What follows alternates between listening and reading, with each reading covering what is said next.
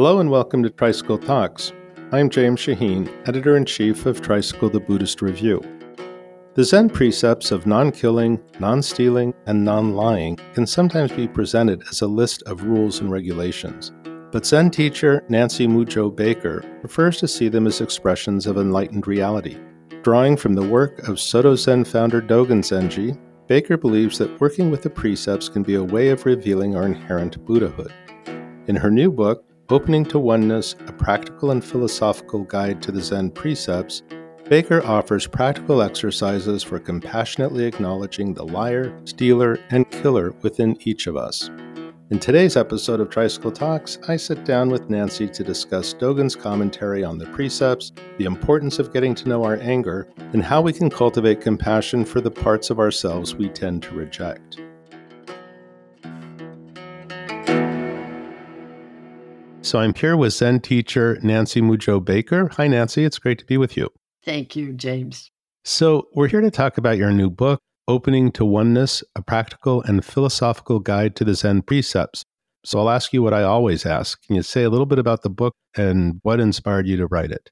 I am a retired academic, and philosophy was my particular focus. When the precepts were taught in the lineage in which I grew up, it was sort of abstract. There were these terms thrown around, but nobody ever really asked what they meant. So I think there was much to explain. Namely, we hear these terms, suchness and emptiness and enlightenment and delusion. But what do they really mean? And I started in my group teaching the precepts in preparation for the Jukai ceremony, which is in the Soto sect, the beautiful ritual of receiving the precepts. Because I wasn't a preceptor, a priest, I couldn't actually officiate at the ceremony. Bernie Glassman made me and two of his other lay teachers preceptors. And so I began to do the ceremony, which really taught me more about the precepts. Somehow, one of these precept essays was transcribed on Bernie Glassman's Peacemaker's website. And somebody at Tricycle read it and called me and said, "Can we publish this?" And I said, "Sure." And I got a call at the end of the day, "Do you have any more of these?" And I said I could if they get transcribed. And it was an opportunity, in a way, to work with these, what were originally Dharma talks. At the same time, I was undergoing a deep inquiry into Dogen, who's, as everybody knows, very difficult to understand. I realized the Dogen work I had been doing really was a way of completing the book. So the precepts that come down to us from Dogen are presented not as don't steal, don't lie, but as non-stealing, non-lying. That was a mystery. So I realized I had a book, which was to explain how the precepts get to the place of non-lying, non-stealing, where they are, in a sense, expressed naturally, spontaneously, without any sense of separation or an answer to the question why. So I think that's really what the book is about, that learning to acknowledge the killer, the liar, the stealer in each of us is required in order to arrive at that place of a precept being expressed naturally. I just want to mention for our listeners who may not know, Dogen Zenji was the 13th century founder of the Soto Zen school in which you practice and teach. I'd also like to ask about your teacher, Bernie Glassman, who once said to you, "There are precepts without Buddhism, but no Buddhism without precepts." What did he mean by this, and how does it shape your own approach to the precepts? I discovered that Dogen said, in Zazen, what precept is not followed? So we think of, well, Zazen, that's something I might do every morning by sitting on a cushion. And what in heaven's name does that have to do with the precepts? So really understanding what Dogen meant by that is really what Bernie was saying, which is that in that state of Zazen, then it's a non-dual state, then the precepts do manifest naturally.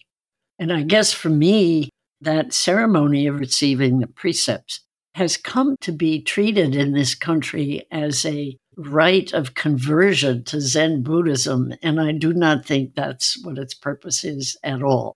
And I think as a result of that, teachers who are not Buddhist, and there are a number of very distinguished teachers in this country who do not consider themselves Buddhist, don't teach the precepts. And I would like to see that change. That's another thing that was behind the writing of the book. The precepts themselves, it's easy for us to think of them as a list of ethical norms or rules, but you write that they are actually expressions of enlightened reality. Can you say more about this distinction? Let's say that I thoroughly have acknowledged and befriended, if you will, the stealer in me, the one who steals. And I'm very careful to really draw out each of the meanings of these precepts so that stealing isn't just focused on taking what's not mine or stealing money, but rather some of us steal attention. And even the idea that awakening or enlightenment is mine is a kind of stealing. If you are busy answering a question and I keep butting in because I think I have a better version, I'm stealing attention from the one who's really questioning you. Of these 10 precepts, each of us has one that challenges us the most. But within that precept, there are certain ways of taking the precept that are important to me that may not be important to you. You may steal something else. So there's always context here to take into account. I have some examples of people rescuing other people in the book, and they get called heroes, and they always push back against that and say, I'm not a hero, I just did what was needed.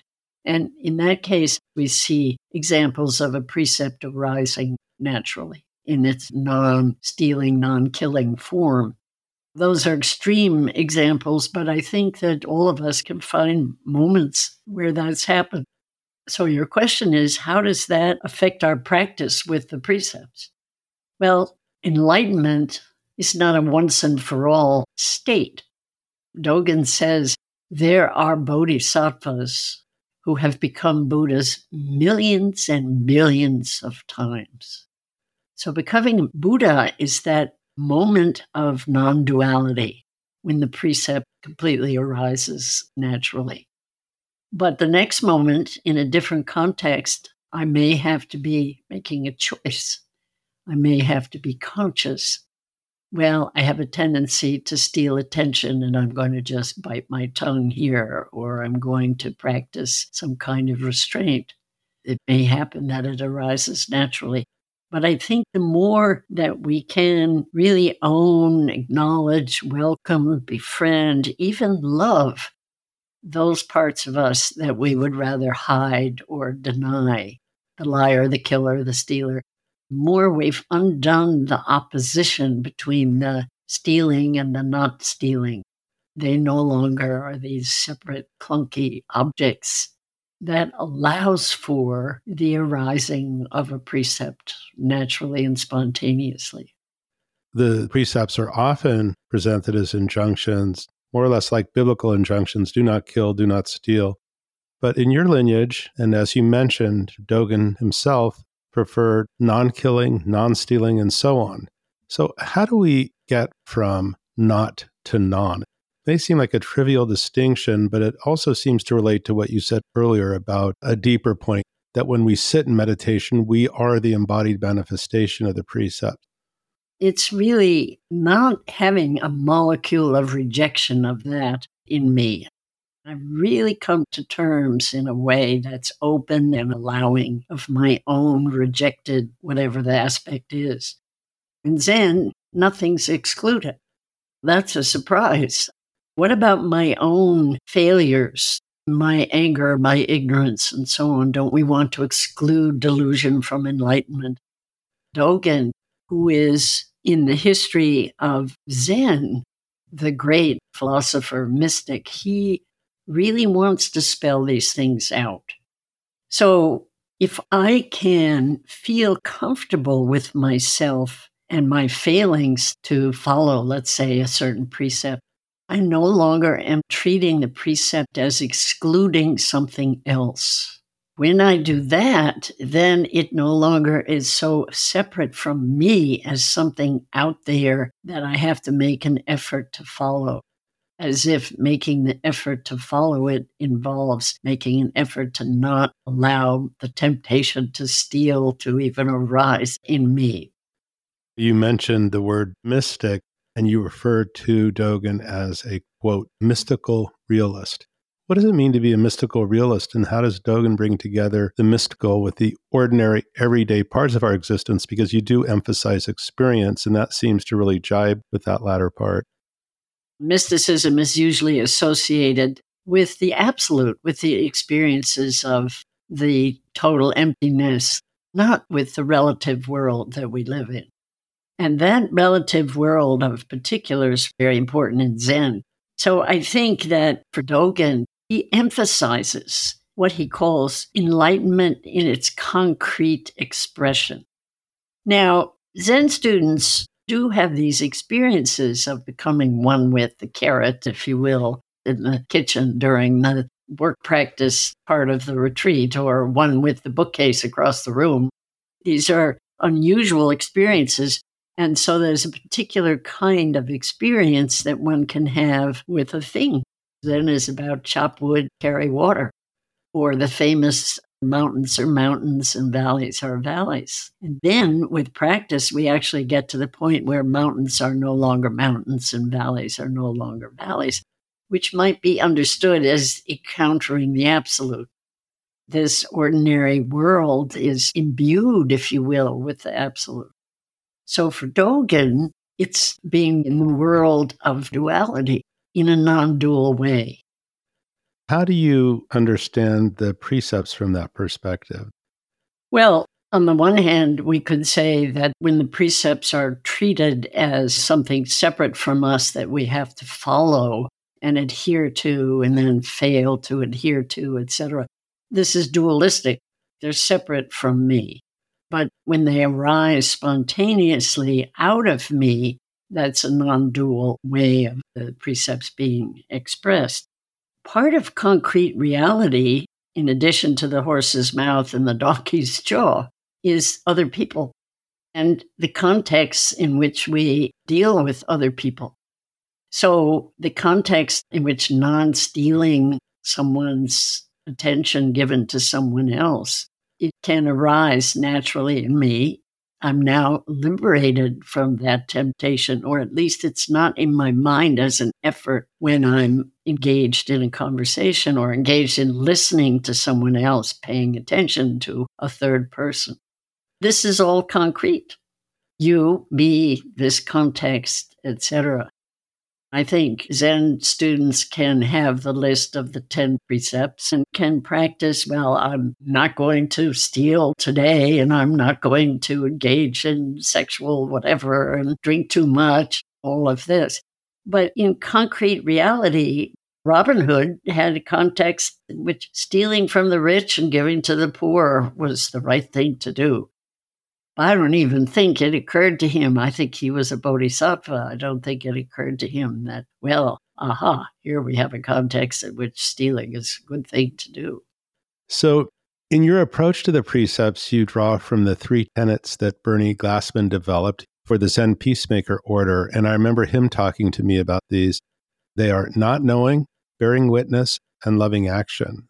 So can you walk us through the 3 tenets and what they have to do with how you teach the precepts? Those are the 3 treasures, Buddha, Dharma, Sangha. So the Buddha is the absolute, the not knowing, the first tenet. And to be in a state of not knowing is to be completely open, completely receptive to whatever. And that means not excluding anything. So I'm receptive even to the parts of myself that I would rather exclude. When I see, quote unquote, bad behavior, I don't automatically make a judgment. I'm free of judgments. I'm free of what Dogen called carrying myself forward onto reality. And then bearing witness It's interesting for Bernie, this was about the external social, political, suffering world. And for me, it was the three tenets used inwardly. So let's say anger is my issue. Anger is usually acted out or stuffed. The actual nature of anger, we don't get to know because it's a bad thing. So to be in a state of not knowing with anger is to be curious about it, to be unafraid of it, to inquire into it. And then the bearing witness is when I'm really able to do that, reality unfolds and I bear witness. So politically, socially, etc., can I, instead of going out to fix the world, as we often try to fix ourselves, can I be completely open to what is, as Zen likes to say, and then see what happens. So in the social, political, do-good world, I need to allow the reality of the social other to reveal itself, which is really appreciated. And then how it can heal begins to unfold. And that's the bearing witness, which takes patience. And then the loving action, what is the appropriate loving action, arises out of that. Then the loving action becomes non-dual. Likewise, I tend to focus on these tenets as having to do with a lot of inner work. And you already talked about the relationship between inner work and how we show up in the world in that third particular tenet, loving action. Bernie used to talk about something happens to the left hand and the right hand goes to its aid without even a thought. That's right. He had two examples, which I put in the book, actually. The left hand is burning, and the right hand doesn't say, oh, should I, shouldn't I? It's an automatic thing. That's the non. It's not, don't hesitate. It's rather non-hesitating. And the other one he had, which I loved, was somebody hands you money and the left hand reaches out to take it and the right hand doesn't immediately start saying, it's mine, it's mine. Right. I want to get back to this notion of rejecting parts of ourselves in terms of the precepts. For instance, if I have one of those thieving moments or those killing moments, and we can talk a little bit more about how we kill in the non-conventional sense, I'd like to ask particularly the ways that rejecting those parts of myself can cause separation, isolation, and oppression. Can you say more about the risks of hiding these rejected parts? Well, I think anything we hide involves cloaking ourselves in something heavy that will succeed in hiding. So the inner work is always uncovering, opening to, bringing out of hiding. In the book, I have at the end of each of the precepts exercises that people do with each other. To bring something out of hiding just for myself isn't enough. I have to be able to do it in the presence of others, which can be scary. I actually was reading those exercises and I was thinking, this is kind of frightening, but I actually tried it. Yeah. Letting those parts of ourselves be known, not only to ourselves, but to another without having them run away, is liberating. Absolutely. The small Sangha that I work with, they have had experiences of being one with each other, a moment of total non-separation in the middle of doing these exercises. The person asking the questions is also in a state of not knowing. You really start learning what it is to listen. Zen says everything preaches the Dharma, and so we need to learn to listen to reality. And it's interesting, the love that comes from that. All of our little efforts to hide and not know or judge, these are all sharp edges. And the openness, softness, and freedom of the discovery of love here is amazing.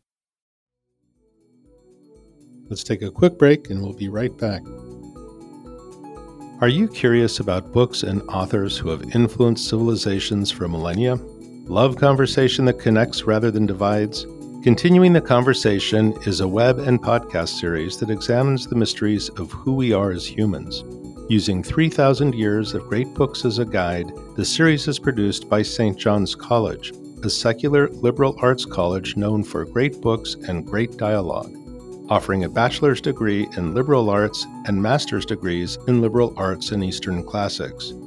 Listen to Continuing the Conversation on podcast platforms and the St. John's College website, sjc.edu. That's sjc.edu. Now let's get back to our conversation with Nancy Mujo Baker. One thing I have to say about oneness, we hear that term so often and it's repeated so often, so much so that I almost stopped hearing it. But what I really liked about your description of it in the book is that, once again, it's experiential. It's deeply experiential as opposed to this abstract concept. And it's much easier to connect with it on an experiential level rather than this sort of abstract notion. In the beginning of the second half of the book, I point out that it means many things, even in the Zen tradition. So there's the oneness for Dogen of practice and enlightenment. There's the oneness of all of reality. There's oneness of the subject with an object, and the object can be all of reality, or it could be this particular microphone. It all sounds very abstract to talk about oneness here. And I used to use examples with my undergraduate students of being in the library, not able to get into one's homework, into the book. And notice our language. I couldn't get into it. What that's like is, here am I, there's the book, there's the room, there's something on the other side of the room where I'd rather be.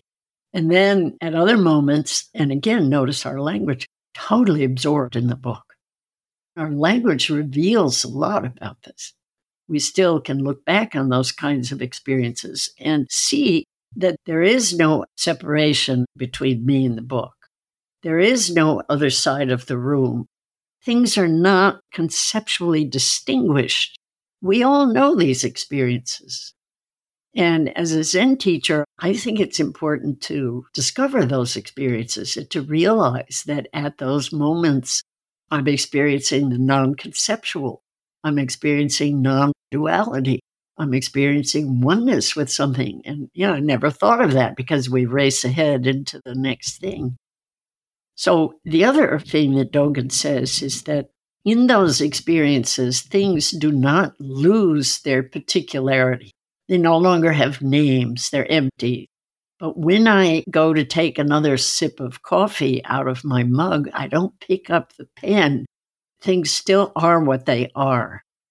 If you think about doing the dishes or brushing your teeth without being distracted, when you're fully present to something, you're not conceptually labeling them, experiencing them as separate, experiencing yourself as should not. But nonetheless, things are still what they are.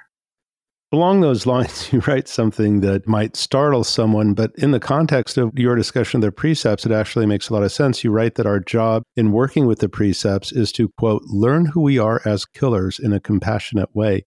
So could you say something more about the process of exploring how we fail to live up to the precepts? I think that is exploring it, but it's exploring it with particulars, namely with particular precepts and particular contexts, particular people. Let's say I have a tendency to lie, and I'm aware of it. It doesn't have to be major things. It could be little tiny things that I lie about to protect myself, maybe, or to get something. So that's where the practice of really acknowledging, welcoming, getting to know, lying, and discovering it's not going to kill me to share that with somebody else. It can actually be very liberating. Plato once said the most miserable of men is the tyrant, always has to be on guard. That's what happens to us when we hide things from ourselves and from others.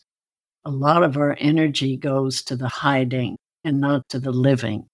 When I was reading it, I remember thinking, well, I'm not a killer. Well, what do you mean the killer in me? I haven't killed anyone, maybe a few insects. You suggest, as a way of looking at this beyond our narrow conception of, say, killing, that self-consciousness can be a way of killing. Can you say more about this? How can being self-conscious kill our experience? A term I like to use is 100%. If you think about the world-class athlete, The world-class athlete goes into the zone, as it were, which can very much be compared to certain kinds of Zen experience. Up in the White Mountains where I go in the summer, there's an incredibly steep mountain. It's almost straight up and down. People ski down this thing. And if I take away into self-consciousness, how am I doing? Or I hope they're watching me because this time I really have it right. I run the risk of breaking my leg or worse. Self-consciousness is excluding an aspect of reality, sometimes 90% of reality.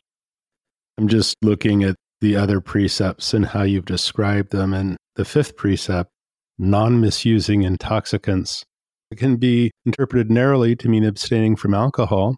But you encourage your students to examine the other intoxicants we turn to. And I really related to these: daydreaming, especially, analyzing, storytelling, even becoming intoxicated with a future version of ourselves, which is ironic as we get older. Can you say something about that? This idea of intoxicants being where our minds can go in full flight from reality. There's a certain payoff, a certain kind of pleasure in hanging on to something. Could be daydreaming. I wouldn't be daydreaming if it weren't pleasurable in some way. I'm getting something from it. And let's say I'm intoxicated with a certain self-image to preserve and protect and promote and hang on to, and there's a payoff, but there's also a cost. I like the way you say that intoxicants in those senses are a way of looking aside, refusing to face what we're encountering in the present moment. What is so painful about the present moment that we should be in constant flight from it? I think it's that there's no self when we're fully present. We've let go of the ropes on the rope bridge. Don't trust that somehow true nature or the great unfolding or the divine or whatever one's language is will see me through. I'm functioning out of that place and functioning better than when I'm self-consciously trying to be in control of myself, of how I'm perceived, of what I allow into my own consciousness about myself even. So, Nancy, for the ninth precept, non-being angry, you quote the late Thich Nhat Hanh, who wrote, "Treat your anger with the utmost respect and tenderness, for it is no other than yourself. Do not suppress it, simply be aware of it. Awareness is like the sun. When it shines on things, they are transformed. When you are aware that you are angry, your anger is transformed. If you destroy your anger, you destroy the Buddha, for Buddha and Mara are of the same essence. Mindfully dealing with anger is like taking the hand of a little brother." So how can we get to know our anger and allow it to be transformed? I mentioned in that precept an old friend of mine who was in analysis many years before. I asked her this question and I said, "What was your analysis about?" And she said, "Anger." And I said, "What about it?" And she said, "I was afraid I would blow up." And notice the double meaning. There's an existential blow up. It's like grief and being afraid one will drown in one's tears. One will be overwhelmed and suffocated and so on. There's a certain existential fear that we have about getting close to something that is looked down upon everywhere, even by me. How can I get to know it? Well, I sit with it. I share it with others. The Tibetan Buddha families are understood in so many ways, but one of the languages for it is that the poison of something like anger is turned into medicine. We say somebody has a sharp tongue, meaning anger, but the medicine is having a sharp mind. The poison, it's been encased with our control and our chains. And when we let it go, we allow it to transform itself. I like the way you say transform itself, because we all understand and experience anger, but we also have sometimes anger that is a lifelong gripe. And my experience with that is that it simply lifted at a certain point. I didn't do anything. I didn't approach it directly, but engaged with the practice somehow and seemingly miraculously, it lifted. And it makes me think of what you talk about when you say the precepts express themselves or spontaneously arise, the right hand grabbing the left and so forth. I've never been successful at saying I don't want to be angry and fighting it. And I think along the lines of what you're saying, it's including it. And it leaves on its own time, not on mine. Exactly. What a lot of people don't realize is that it isn't that I let go of it, it lets go of me. The I that would hang on to it is no longer there anyway. I find sometimes that happens under great duress. You're cracked. And practice can mimic that. It can create that pressure cooker. So the 10th precept is perhaps the most opaque, non-abusing the three treasures, the Buddha, the Dharma, and the Sangha. Can you walk us through how you came to understand this precept? Yes, it was always a mystery to me, but now I get it. In a way, the whole book is about it. One of the things that helped was to realize what Judaism does with the word God. It's an expression of the whole of reality. It is maybe what Zen means by the absolute. But what's interesting is that conceptualizing it is totally understood to not be a good thing to do. So it's written as G-D. So Judaism is really careful with that word. And I think that's what Dogen is saying about the three treasures, is that they're not to be conceptualized. This is, again, where experience is the most important thing. And even if one doesn't have the experience, to have it pointed out that Buddha, Dharma, Sangha are about experience and not about abstract ideas or entities or aspects of reality that we conceptualize. Dogen's way of putting it is we don't want to bind ourselves without a rope. The way you put it in the book is that we take refuge not in the three treasures, but as the three treasures. Say something about that, because that made me stop and think. To take refuge in is to treat them as separate from I, from me, from what I imagine myself to be. But really what Buddhism is about is discovering that one is the Buddha, the Dharma, the Sangha. To go back to Bernie's three tenets, I am the not knowing. This is not just some precept out there of something I should do. I am the not knowing. I am the bearing witness. I am the loving action. So I am the Buddha. I am the Dharma. I am the Sangha. I don't think it occurred to me when I was doing that essay, but it's as if Bernie's three tenets helps us understand that precept. Being the precepts is very different from practicing the precepts. That is a very interesting and helpful point. You also write that the Jukai ceremony is intended to reveal the Buddhahood of the participants and that, quote, it is not so much about becoming a Buddhist as it is about becoming a Buddha. So you could say more about that distinction and how receiving the precepts is a way of becoming a Buddha? Well, think about it. Mistakes that can happen so often happen with thinking of oneself as a Buddhist or a Hindu or a Christian or a Jew or whatever, is that it's an identity which, by definition, excludes other identities, other traditions. So it's sort of hardening the identity. I'm a Buddhist, I'm this, I'm not that. And that's not what being a Buddhist or a Christian or a Jew is. To become a Buddha, in the ceremony, it's the experience of oneness. What's so interesting about the ceremony is that in the ceremony, the officiant keeps asking the one receiving the precepts to repeat after him or her, being one with, not getting to be or anything, but being this, being the Buddha, being the Dharma. And yet the ceremony ends with going through each of the precepts and saying, will you maintain it? So to come back to all your questions about practicing with the precepts versus having the experience of the oneness, the precept arising naturally, I think will you maintain it? The question we could ask is, well, what is maintaining a precept?